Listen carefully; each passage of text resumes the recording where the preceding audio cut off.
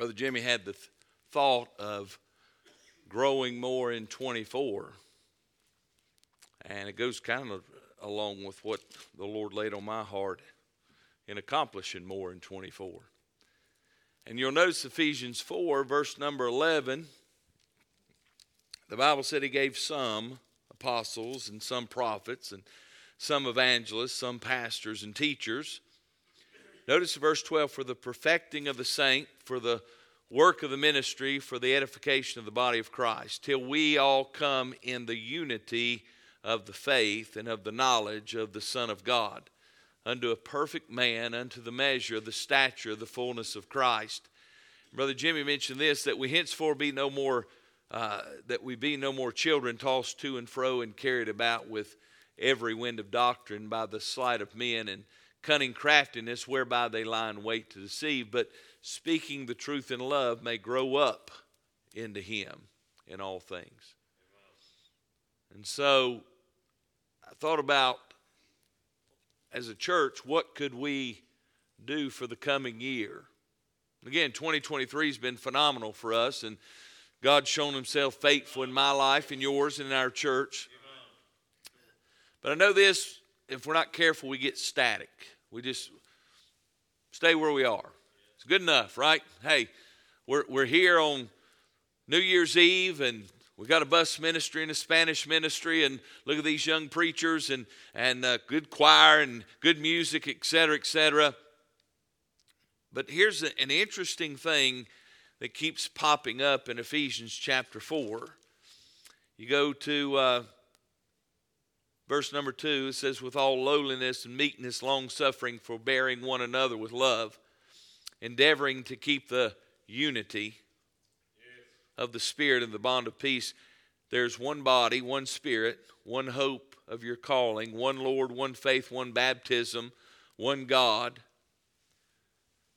And so it seems to me like God puts a premium on this thing of unity, oneness, right?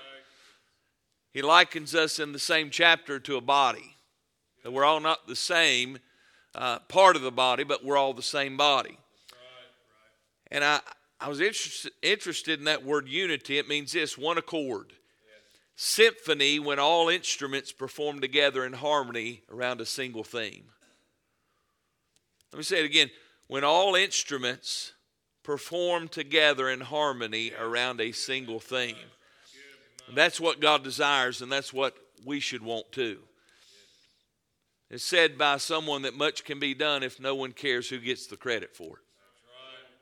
Right? It's when we're all vying for the accolades and the credit that very little gets done, because we don't work in unity, we don't work in oneness. And so, again, in this scripture, quickly, there's three things, and I'm not going to expound. I just give you the thought, and you can explore it later. In verse 11 of chapter 4, the Bible talks about he gave some. And he goes through a list of this, and he basically is saying, I'm giving you a gift. Right. And we don't have prophets in the same way that they had prophets in biblical times, and we don't have apostles. What we have today are pastors and teachers and evangelists. The evangelist is what we would consider a missionary. The pastor is the pastor, right? And so God is saying that's a gift to you. That's a gift to the church to have those things. There's a lot of places that don't have that. And it's not so that he can just be the guy you call every time you got a problem. It is the fact that God is saying, I've got an order to this thing. He gave you this. He lists those who are left here to aid you in the process of growing, because the whole thing, as we look at Ephesians 4, is growing. Brother Jimmy mentioned it, growing, right? It's not, we're not done. Paul himself said, I've not yet apprehended. I'm not there yet. And so what God is doing is giving you the gift of pastors and evangelists and teachers, and there's the order of it. He gave it, and he gave it as an occupation. That's what we're called to do. We were talking to Patrick outside during the break, and he asked me when I knew I was called to preach, and I said I was 31, but I ran from it for some time because I wanted to make money. And I didn't care a thing about preaching. I didn't want to preach. I want to be a businessman and make money. And I was going to a good church and serving God. But I'll tell you what, man, God made me so miserable, I didn't care if I ever earned another dime. Why? Because this is the calling on my life. And it's my duty and my responsibility. It's Brother Jimmy's duty and responsibility that we're ministers of God to help others minister for God. We're ministers of God to help you minister for God. We're not here to do the work for you. We're to train you in the perfecting of the saints. And so now this is our calling. And by the way, let me say this, that the pastor should be respected and honored. Watch this, compensated. Now, I don't say that because I desire it, because I'll be honest with you, the church takes good care of me. Takes good care of Brother Jimmy and Brother Jose. But Brother Fry taught me years ago, he said, when the church offers to help you, let them, because you won't be there forever.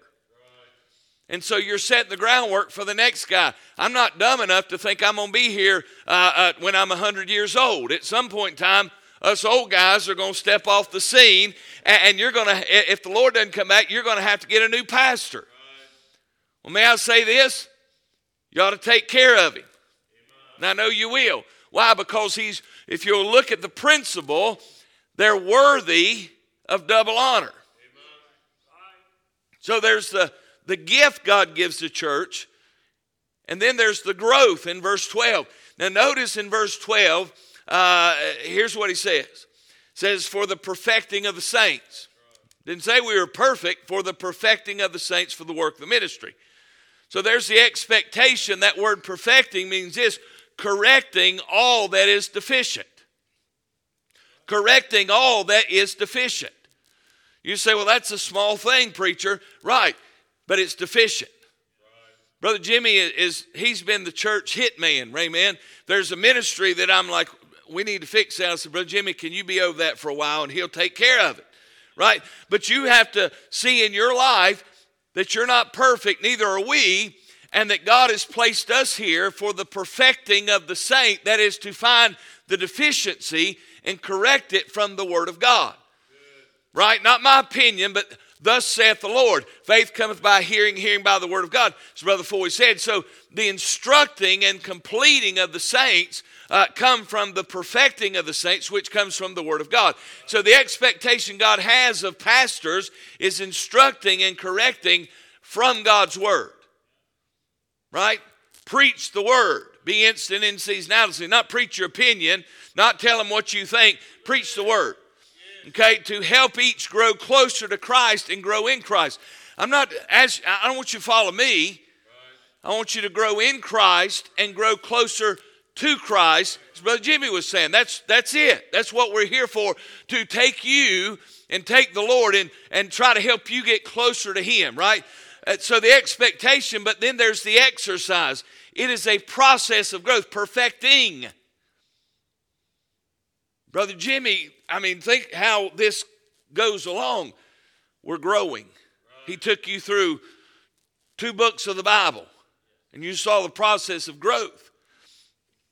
And part of the ministry, the process is part of it from the minister and part of it from the member, but all of it's through Christ. And then number 3 is our goal. Verse 13 tells us our goal, till we all come in the unity of the faith. Well, how do you do that? Well, you have to have an object of faith. You have to have something you rally around. Why is it that soldiers, you hear them talk and they say, I really wasn't fighting for my country, and I wasn't fighting for, this president. I was fighting for my brother that was standing beside of me. That's who I was fighting for. Why? Because there was something that unified them. Right? There was an object and our object is the Lord Jesus Christ. That's it, our faith in Christ. There must be one single object we rally around. If the object is not the same, there'll be no unity. If we're all doing our own thing because that's what we'll do, there's no unity. If we're all doing all this stuff and saying, okay, the one God, one Lord, that's our rally cry, right? That's our unity. Then we'll work together. We'll accomplish more in 24. And then there's the oneness of faith. Notice that in verse 13, till we all come to the unity of faith and, there it is, and of the knowledge. Grace and knowledge, faith and knowledge. So here's what it's saying. Ready? No man dies to himself. No man lives to himself. We're responsible for each other.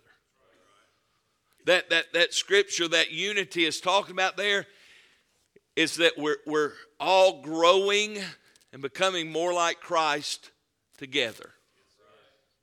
Not some, all. The perfecting of the saints, the unity of faith, the unity of knowledge. That's why we can get more done when we're all working together for the same goal, and that is for us to get closer to God, closer to Christ, and leading others to Him. That's my goal in 24. For our church to be closer to each other and to God, so that those out there see it and say, I want to get to Him. Now 2023 is, according to my watch, 1 minute and we're done with it. If yours doesn't say that, you're wrong. Mine's right. So let's get around the altar. If you can, we'll pray in the new year. And